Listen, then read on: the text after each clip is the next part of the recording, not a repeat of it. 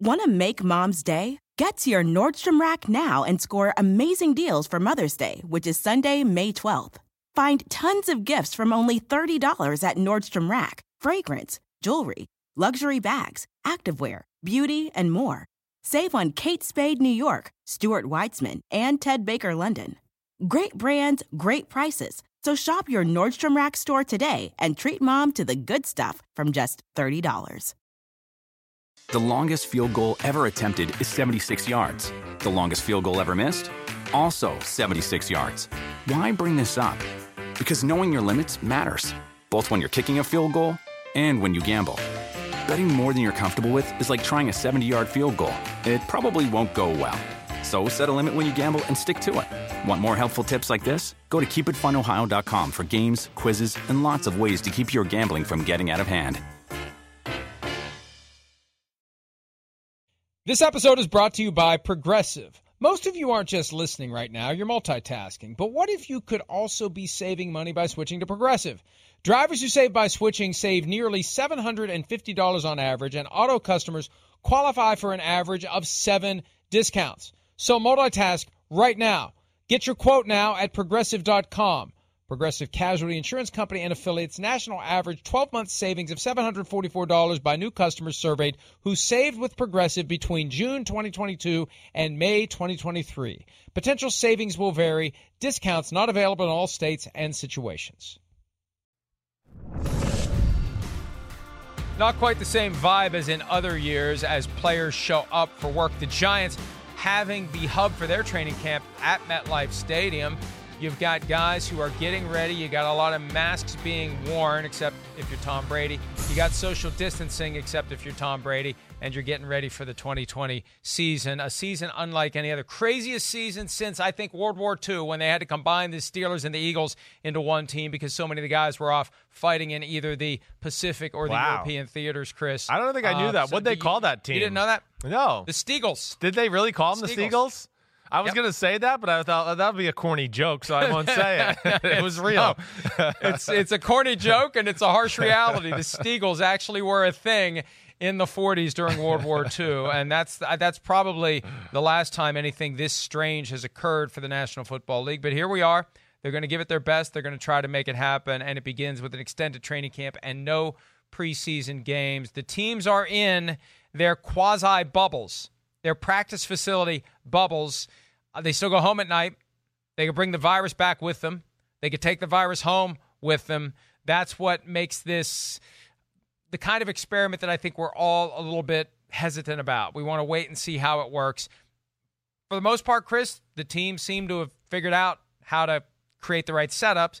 Some may have more space than others. That creates a higher level of comfort. But, so far so good. But we're a long way from coming to any conclusions about whether or not pro football in a pandemic can work. No, it's early stages. You're right. I mean, we got no clue. It's going to be baby steps. I mean, we're just trying to get into the facility and have some meetings here, let alone practice and do things like that, or get the NFL and the NFLPA to, finalize their agreement there. I mean, there's still things that need to be finished here. So it's going to be a crazy year. And, yeah, I'm just hoping we have football. I'm not holding out hope that week 1's going to happen on time or anything like that, but I am hopeful that football will happen and we'll have enough games to have a playoff and a Super Bowl and all that.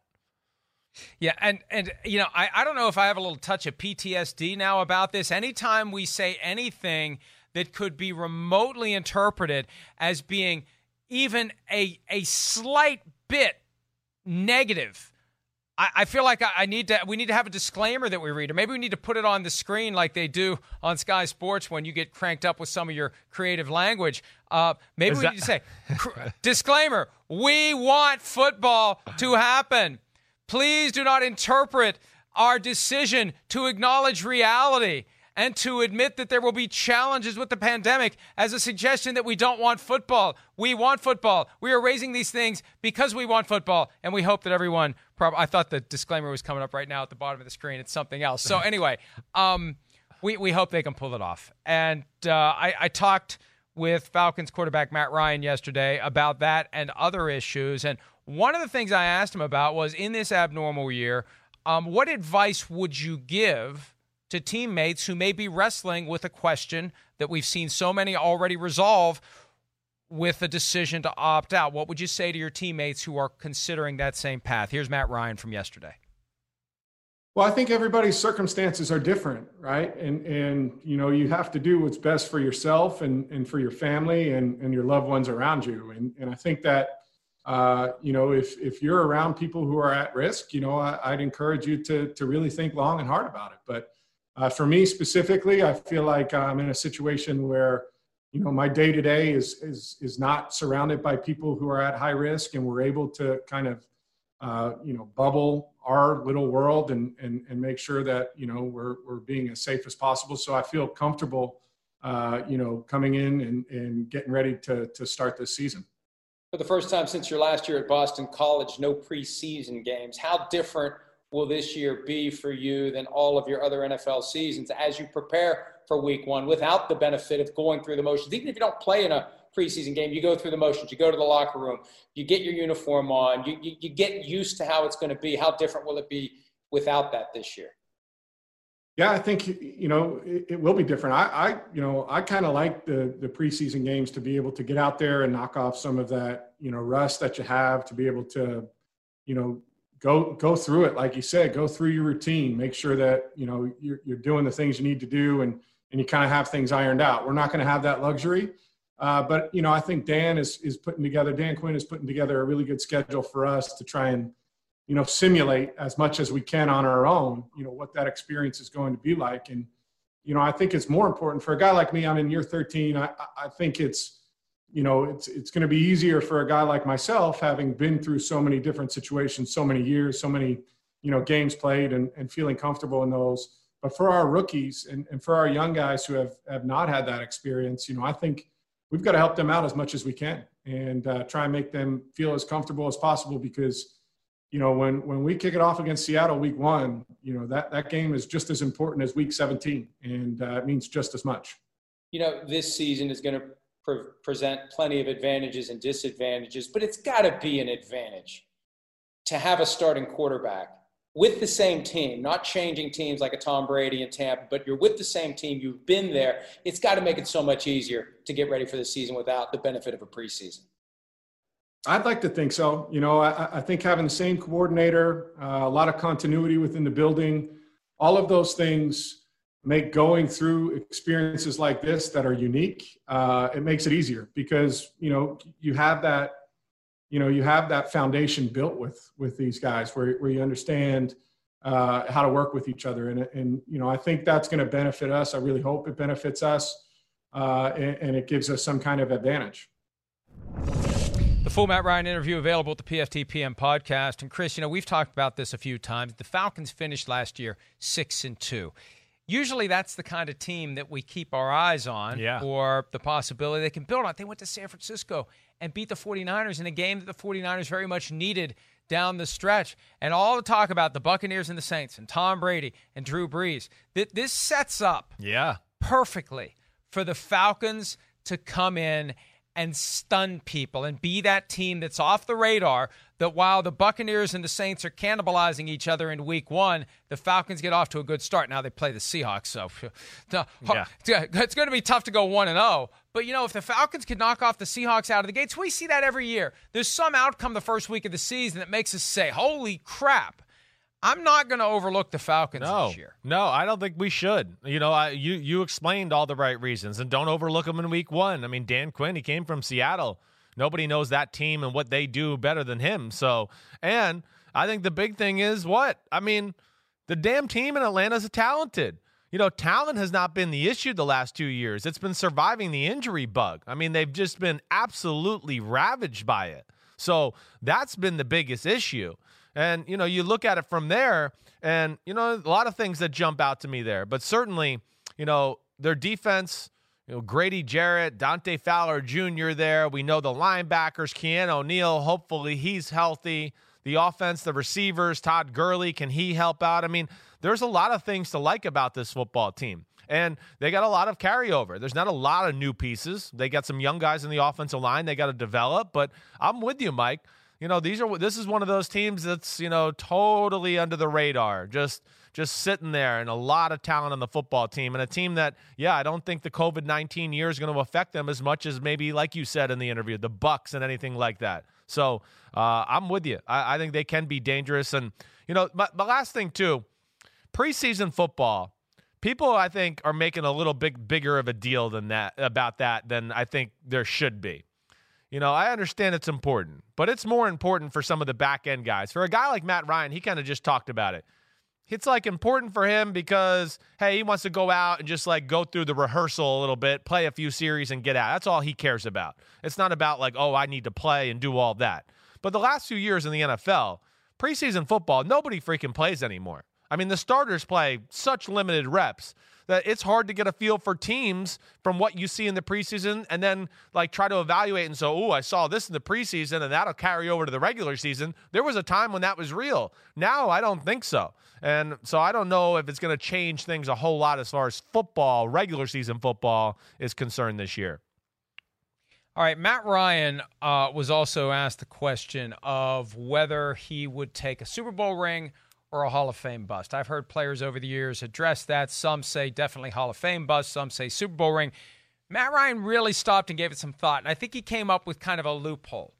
In his mind, you go for the Super Bowl ring because that is more likely to lead to the Hall of Fame jacket. Bust. Right. Hall of Fame bust isn't going to get you a Super Bowl ring. So I like that. I like that way to navigate through the dilemma and find a way to basically say both without saying both. Yeah, well, exactly, though. But I think that was when I saw the question posed here on our little document that we have, and I hadn't heard his answer, I thought, I'd want the Super Bowl ring. More likely, if you've had a pretty good career and then get the Super Bowl, you'll end up in the Hall of Fame. But all these guys are playing for Super Bowl rings. They are.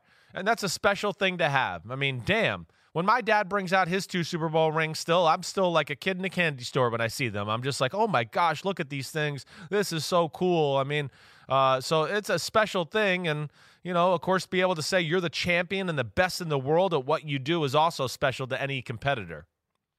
But here's the thing. There are plenty of guys who never actually played in a game, regular season or postseason, who have Super Bowl rings. There are plenty of people who never put on a helmet other than part of a Halloween costume who have Super Bowl rings. So I think that's what it signifies. Right.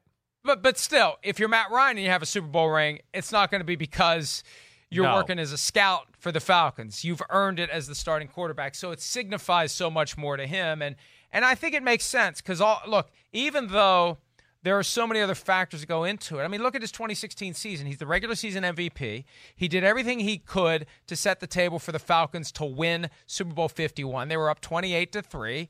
And then the defense fell apart. Now, look, there were some issues with the offense down the stretch when it came to holding the lead. But still, as we list the people responsible for that disaster for the Falcons, Matt Ryan is fairly far down on the list of people responsible for blowing the 28-3 lead. So he did everything he could. He put all the hay in the barn, and then somebody threw a cigarette in there. Yeah. And so here's the question. Yeah. Is what he did in 2016 more impressive than Eli Manning and his 2 Super Bowl MVPs that capped seasons where, it was almost like a Slumdog Millionaire vibe. Things fell together just right for the Giants, and everything worked, and it clicked.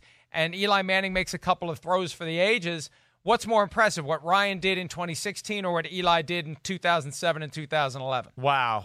I mean, what Ryan did was, he was a machine that year. He really was. Now, he had Kyle Shanahan with him and, of course, talent around him, and there was a lot of plays served up on a silver platter to go like, hey, here's Julio Jones. He's wide open over the middle for a 20-yard gain. Nobody's around him. If you can just hit him, it's a first down. And there was a lot of that. It was impressive. I think I would go with Eli Manning, though. I think I would. There's something to be said about the biggest game, the biggest moment of your life coming through in that moment, and especially an Eli Manning situation coming against the freaking undefeated New England Patriots and then having to deal with the Patriots again and being on your own 2-yard line and the Mario Manningham throw and all that. So, hey, listen, we could sit here and argue that Eli probably didn't deserve the first MVP. I think Michael Strahan or Justin Tuck or somebody like that probably should have got it. But regardless, I think coming back against that Patriots team, some of those big throws and that big play to David Tyree and all that, yeah, I think I'd probably favor the Eli Manning thing over the Matt Ryan.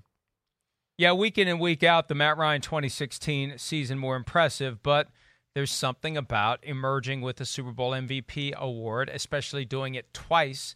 And you ask anybody that wins the regular season MVP over the past 20 years, because not since Kurt Warner has there been a double regular season MVP, Super Bowl MVP. For 20 years, the regular season MVP has not won the Super Bowl. It's crazy. And every one of those guys would tell you, my season was not a success.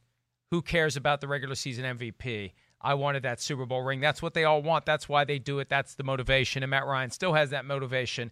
And maybe, look, in this crazy, hey, we talked earlier about it, Chris. They've got a setup at training camp where they have individual townhomes where guys have their own bathrooms. They have their own changing area. To the extent that guys need to feel comfortable this year, they're going to feel comfortable in the Falcons facility, and that goes a long way toward keeping your guys healthy, keeping your guys focused. If these other teams are in disarray, if these other teams have a bunch of guys who are on the COVID-19 list, it's going to make it easier for the Falcons to win games. No doubt. I mean, yeah, it looks like they got a formula that's going to keep their players safe and on the field and things like that, to where maybe they won't be ravished by the virus and everything there. So that's going to be part of the game this year.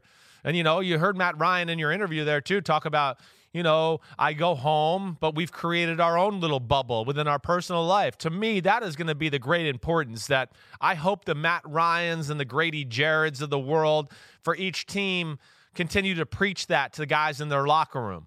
Like, hey, I mean, do you want a Super Bowl ring this year? Do you want that, few $1 million worth of checks you're going to get this year? Okay, well, go home and do the right damn thing.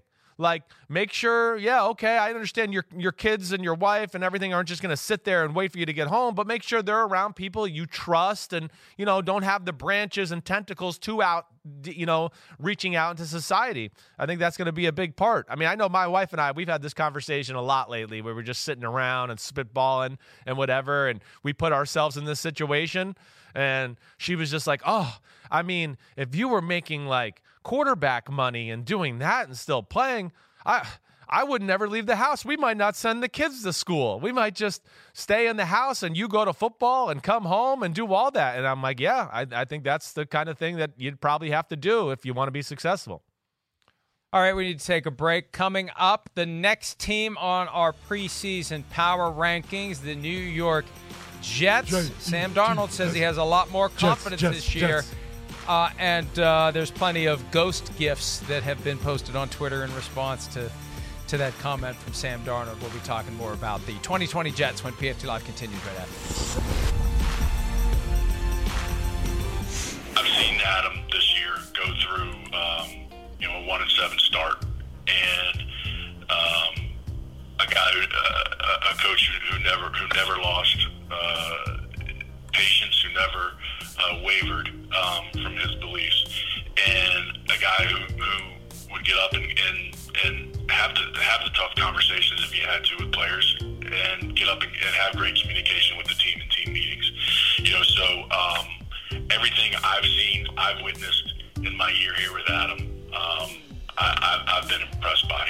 So, again, I can't speak for other people, but everything I've seen has been outstanding. That's Joe Douglas, the Jets general manager, with some high praise for Jets coach Adam Gase. Now, look, let's be fair here. I mean, Chris, you and I have both been defending Adam Gase all week long in the aftermath of the shots that Jamal Adams took at him on Friday that was the precursor to the Jamal Adams trade, although that trade was happening with or without those shots. But we need to be fair and balanced here. Joe Douglas was the handpicked GM by Adam Gase.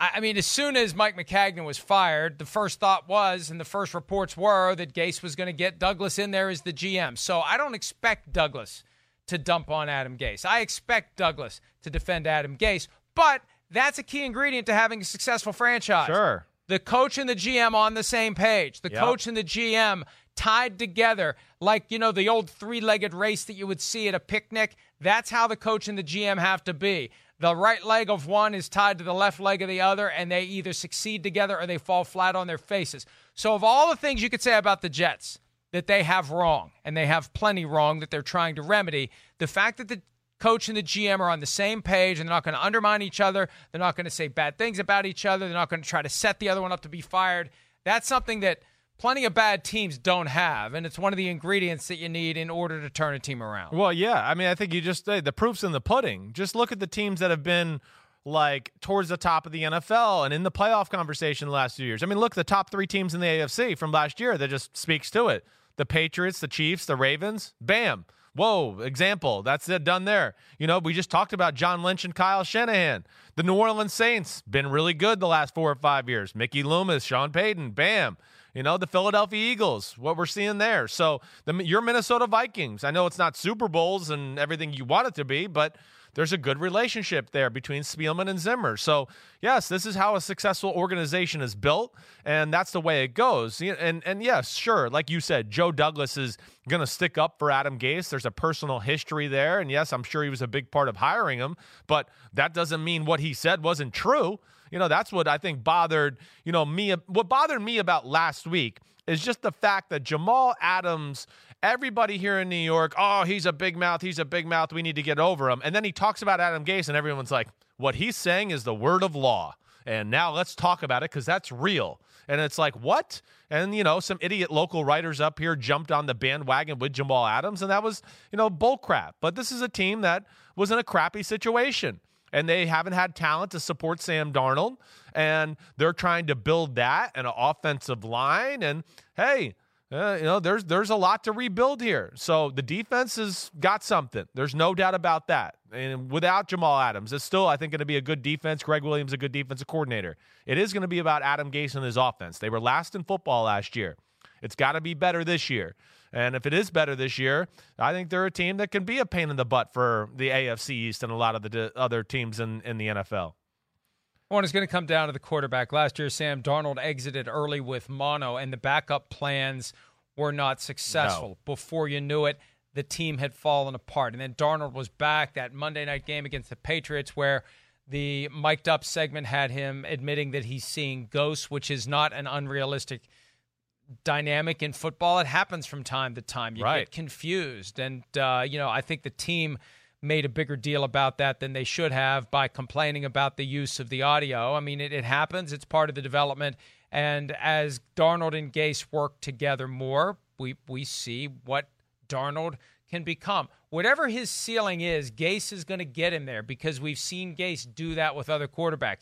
He knows how to get the best out of the guys that he has because he's not going to say, this is my offense, thou shalt run it.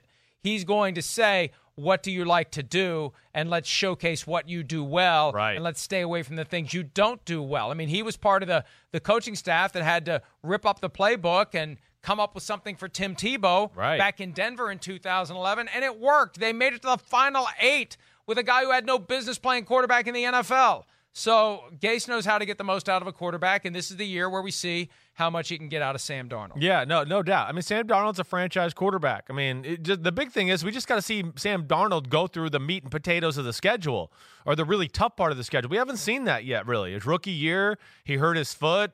He kind of missed, a big chunk of the schedule there and then got to come in at the very end of the season. Last year, by the time he got back in the lineup, the year was over. So the pressure was off the team, but I've liked what I've seen from Sam Darnold, certainly. I mean, really quick release, great feet in the pocket. I know he's smart. He's a good leader, all that. And Adam Gase, like you said, the offense has everything. But the big thing is the talent there. Is there enough talent there yet for us to really see the true picture of Sam Darnold? Is there enough pass protection? Are guys like Brashad Perryman and Josh Doxson going to help out a Jamison Crowder in that offense this year? I don't know. Those are two guys that were risky value signings that, Brashad Perryman showed some talent last year finally. Josh Doxson, a first-round pick who's never developed. But that's how Joe Douglas has had to go about, rebuilding this team a little bit. He did a good job in finding some value signings on the offensive line. But, we don't get to see what Le'Veon Bell and Sam Darnold are really doing or what they're really capable of until there's more talent around them. And I think there's enough this year to see it. So, that'll be the big thing. And I think that's what everybody's going to be watching because Gase is an offensive coach and a guru and all that. Last year, it was an unbelievably tough start of the schedule. Guess what this year, Mike? It's a pretty damn tough start of the schedule. And that's where I just go, man, it's going to be important for them to get off early offensively and as a team to at Buffalo, 49ers come to town, then it's at the Indianapolis Colts, and then the Denver Broncos. I mean, I think those are 4 teams we all look at and go, damn, I think they're going to be pretty good this year. That's not going to be easy, and it's going to be on Gase and that coaching staff to find some ways, whether it's trick plays or whatever, to jumpstart that team early to give them some confidence and maybe steal one of those wins against a team that is probably better than them. Hey, when you consider they're playing all the teams of the NFC West and all the teams of the AFC West, yikes. It's going to be a long year for all of the teams in the AFC East. All right, best case, worst case for the 2020 Jets, considering that schedule that we just looked at. Yeah, I mean, I don't look at, again, I don't think I can look at the Jets and go realistically think, I think they'll be competing for a wild card spot or something like that. I don't think they're there yet. No. I think they're going in the right direction, but I think realistically I look at it as a team that, maybe was in the wild card race like in mid-November, right? But, just they're not good enough or consistent enough. And I look at like best case scenario being 8-8 or maybe a 9-7, something like that, but not in the playoffs. And then worst case, yeah, I guess I look at it and just go, okay, offense fell apart. Some of these guys didn't work, and they're missing Jamal Adams, and they're back at 4-12 and drafted in the top 5 or 6 in the NFL draft. But Chris, 8-8 or 9-7 could put a team in position for that 7th seed. It could this year. I know. Now that we have that 7th playoff seed, I think that what's going to come into sharper focus is that scheduling formula that rotates. Every year, you've got 2 rotations. You're rotating through your own conference every year playing. If you're the Jets, you're playing the North, then the South, then the West. And then you've got the other conference rotation with all 4 divisions. You play all 4 teams. You're going to have that nightmare year from time to time that's going to make it very difficult to compete for a wild card berth. The 4 teams of the AFC East are going to have a hard time this year positioning themselves for that 5, 6, or 7 seed because they all have to play the AFC West. They all have to play the NFC West. And that inequity in scheduling, as we get deeper and deeper into this 7-team field per conference, that's going to become more and more of a talking point. This year it doesn't matter because of the pandemic. In future years, keep an eye on that. All right, we got to take a break. When we return, now that Clyde Edwards-Helaire is the top guy in Kansas City in the backfield, we're going to draft our Offensive Rookie of the Year candidates. We'll do that next here on Pro Football Talk Live. Want to make Mom's Day? Get to your Nordstrom Rack now and score amazing deals for Mother's Day, which is Sunday, May 12th. Find tons of gifts from only $30 at Nordstrom Rack. Fragrance, jewelry, luxury bags, activewear, beauty, and more. Save on Kate Spade New York, Stuart Weitzman, and Ted Baker London. Great brands, great prices. So shop your Nordstrom Rack store today and treat Mom to the good stuff from just $30. The longest field goal ever attempted is 76 yards. The longest field goal ever missed? Also 76 yards. Why bring this up? Because knowing your limits matters, both when you're kicking a field goal and when you gamble. Betting more than you're comfortable with is like trying a 70-yard field goal. It probably won't go well. So set a limit when you gamble and stick to it. Want more helpful tips like this? Go to keepitfunohio.com for games, quizzes, and lots of ways to keep your gambling from getting out of hand. Life is a highway, and on it there will be many chicken sandwiches. But there's only one McCrispy. So go ahead and hit the turn signal if you know about this juicy gem of a detour.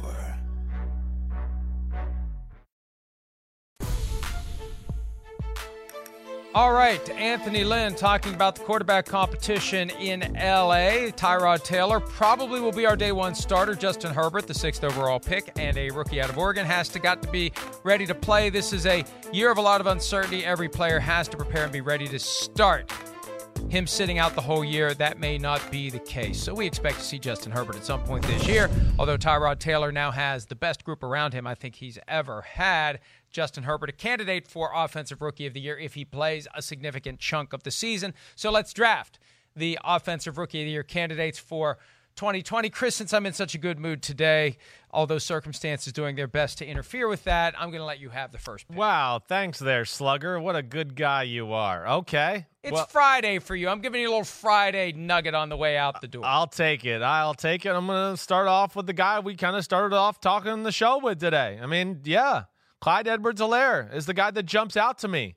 There's no doubt. I mean, I thought he was the best running back coming out in the draft. He's super talented. And then when super talented meshes up with, system fit, and then other super talented guys around you, I just go, like the only thing we have to worry about is like, can they get him the ball enough times? Because they got so many damn good players. But I expect it to be, I'm going on a limb and just going to go, I expect it to be better than Kareem Hunt and what we saw his rookie year for the Kansas City Chiefs.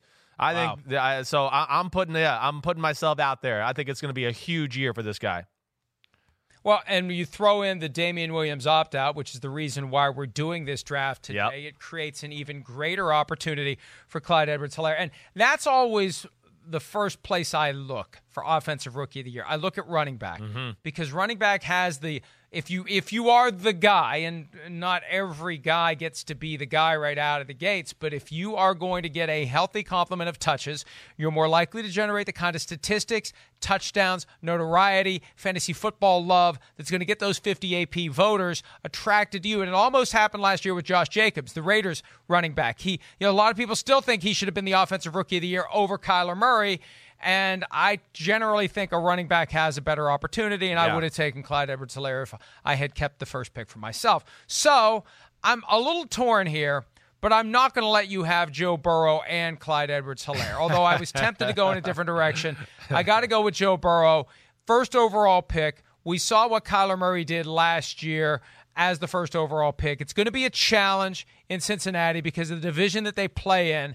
But I think that if Joe Burrow can carry over just 80% of what he did at LSU last year, it's going to create enough buzz, enough excitement. He's got the help around him. If those guys can stay healthy, they can be a great group of receivers if they can stay healthy. Joe Mixon, sneaky great running back who hasn't had the benefit of a whole lot of blocking or a passing game to throw defenses off balance. That's right.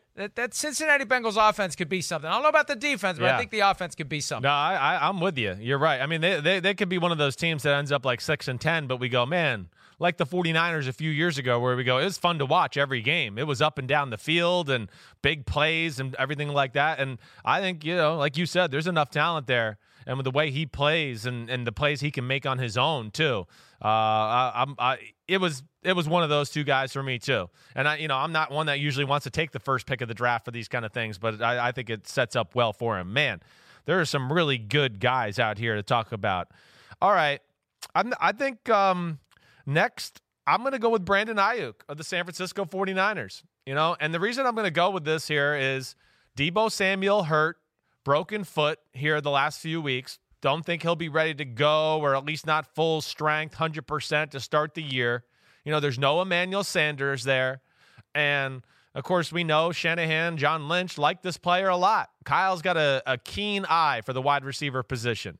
He's really special there. And I just think between the player, his offense, it's going to fit within his scheme. And, of course, with no Deebo and Samuels there, I think there's a lot of balls that are going to go Ayuk's way, especially early in the year, at least to get him going, while Deebo might be still getting his feet underneath him. So I'm going to go with him just because of that offense, the team around him. And he's not a guy that they're necessarily going to be able to hone in on because there's a lot of talent on that offense. And I think Shanahan's going to make life pretty easy for him. Yeah, I don't know. The team that went with the early 70s offense when it could last year in the playoffs, running the ball. And my other concern is who's the guy that's going to draw the double coverage? I know. That makes it easier for Brandon Ayuk to get open. It's going to be Kittle. Who is that guy? It's going to be Kittle. Kittle will have to be the guy that Shanahan, you don't get double coverage on a tight end a lot, so I know what you're saying. But it'll have to be Shanahan who will have a million plays for George Kittle, at least to take a little attention away from a guy like Ayuk, which is a very real question, Mike, no doubt. Well, and I raised those questions for two reasons. Number one, I want to undermine your pick. Of course Number two, you do. I want to build up my pick because he's not AB, he's CD. CD Lamb, the Dallas Cowboys receiver, who has Amari Cooper there to attract double coverage, has the running game that is the great complement to the passing game with the quarterback in Dak Prescott, who you put much higher on your top 40 list than Jimmy Garoppolo. Mike McCarthy is the head coach, dialing up those plays that give CeeDee Lamb the opportunity with a high-profile team to come in and make a high-profile splash. You throw in that extra factor where he's going to have the chip on his shoulder because he was drafted after the Alabama receivers Henry Ruggs III and Jerry Jeudy. I think this is all shaping up for CeeDee Lamb to have a monster season, barring injury. Yeah. I think he can come in and be great, and the star on the helmet's going to get more attention. You know, if he has the same production as Brandon Ayuk, the same catches, the same yards, the same touchdowns, CeeDee Lamb's going to be viewed as having the bigger year because he's coming from that team that everything is bigger. No, I mean, listen, I was between Ayuk and CeeDee Lamb. That's what I was doing. I went with Ayuk because of the reasons that you just said for CeeDee Lamb. You know, I went with Ayuk because I'm going Shanahan, even though there might be attention on him, there's not enough guys on that offense. He'll get him the ball. Shanahan's a master at getting the Julio Jones, the Andre Johnsons of the world the ball when everybody knows they're going to get the ball. So that's why I went. That's what scared me off of CeeDee Lamb. Like, you're right. To me, it can go either way. It can go, whoa, holy cow, look at the stats all over the place. But it also could go, damn, Amari Cooper, damn, Ezekiel Elliott runs the ball, damn, Michael Gallup had 1,100 yards receiving last year, and that would just scare me that some of his touches get taken away. So I'm doing what you're doing. I like your pick, but I also want to win the draft, and I'm just pointing out some negatives about it. Let me say this about your buddy Kyle Shanahan, too. Yeah. Because I think that part of his genius isn't just designing plays and getting guys open and cracking the code on the defense. I think now that he has his own team, I think we are going to see, and I don't know, I'm not saying that this is job number one. Job number one is score more points and win the game. But I think that his offense is set up in a way to prevent one guy from becoming the superstar who's going to command huge money. Sure. Right?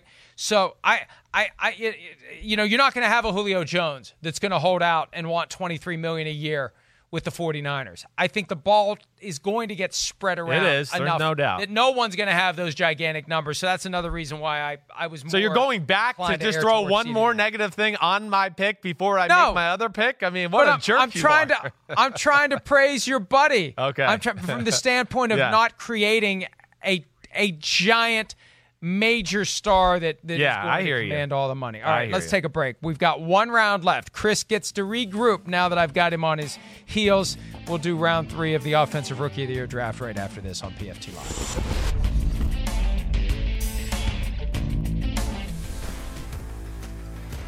All right, as we continue with our draft Offensive Rookie of the Year candidate, Chris, you're on the clock. All right, I'm going Jonathan Taylor.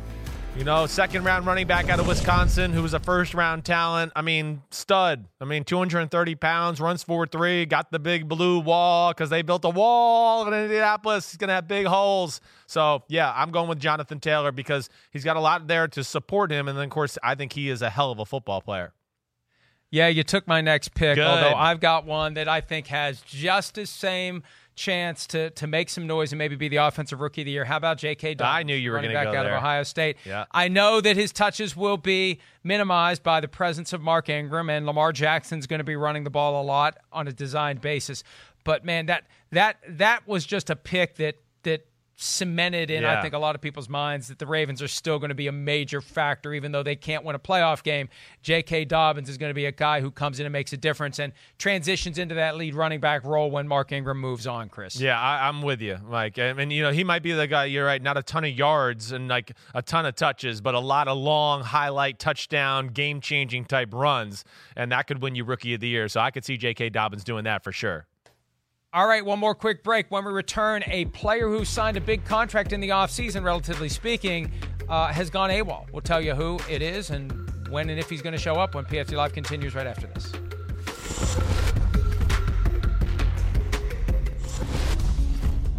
Vic Beasley, a former first-round pick of the Atlanta Falcons, finished up his contract with the team, signed with the Titans, Chris, in the offseason. A one-year deal, but $7.5 million, $6 million in the form of a signing bonus, $1.5 million salary. If he's thinking about not playing, the easy thing to do is just to opt out for the year. You've already made $6 million, and they can't take that back. He hasn't shown up. 2 days have gone by in Tennessee.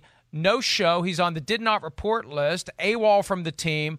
I mean, I don't know if it's something more alarming that would require the authorities to be notified, but the impression I've gotten is the guy just hasn't shown up. Yeah. And, if you don't want to show up, you got an easy way out this year. Opt out. You don't have to show up at all this season. You get your $6 million, and your salary gets bumped over to next year where you'd get $1.5 million if you make the team. But I don't know. Maybe he just Maybe no one's explained to him how to opt out. Maybe he just thinks all I have to do is not show up. Right, yeah. Nobody's explained the protocol to him or what he's got to do to make sure that the Titans in the league know he's not going to play. I know that's what I thought of right away. But he's the perfect example, again, Mike, of what you talked about and what we've talked about over the last 2 weeks. He got $6 million up front out of the $7.5. I mean, yeah, it's easy to say I'm not going to play this year in a weird year, and if you're a little banged up in your body or whatever, in that scenario with a guy who's kind of like, just got done with his rookie contract and all that, has a lot of years left, it's easy for him to sit out with the current circumstances, but we'll see. I hope nothing serious is wrong here, and he certainly would help that Titans defense that needs some pass rushers. One last point as it relates to the New England Patriots. Matthew Slater, special teams captain, standout on that team for a decade, reportedly considered opting out but has decided to play. But remember, guys, you've got 7 full days to make a final decision once they sign the amendment to the CBA. We're not encouraging guys to opt out. We're encouraging guys to make the decision that is right for them. Chris, have a great weekend. I will. Thank you. See you. Work hard tomorrow now. Make sure you work really hard.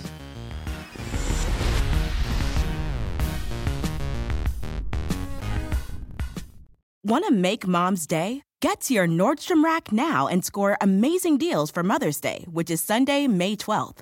Find tons of gifts from only $30 at Nordstrom Rack. Fragrance, jewelry, luxury bags, activewear, beauty, and more.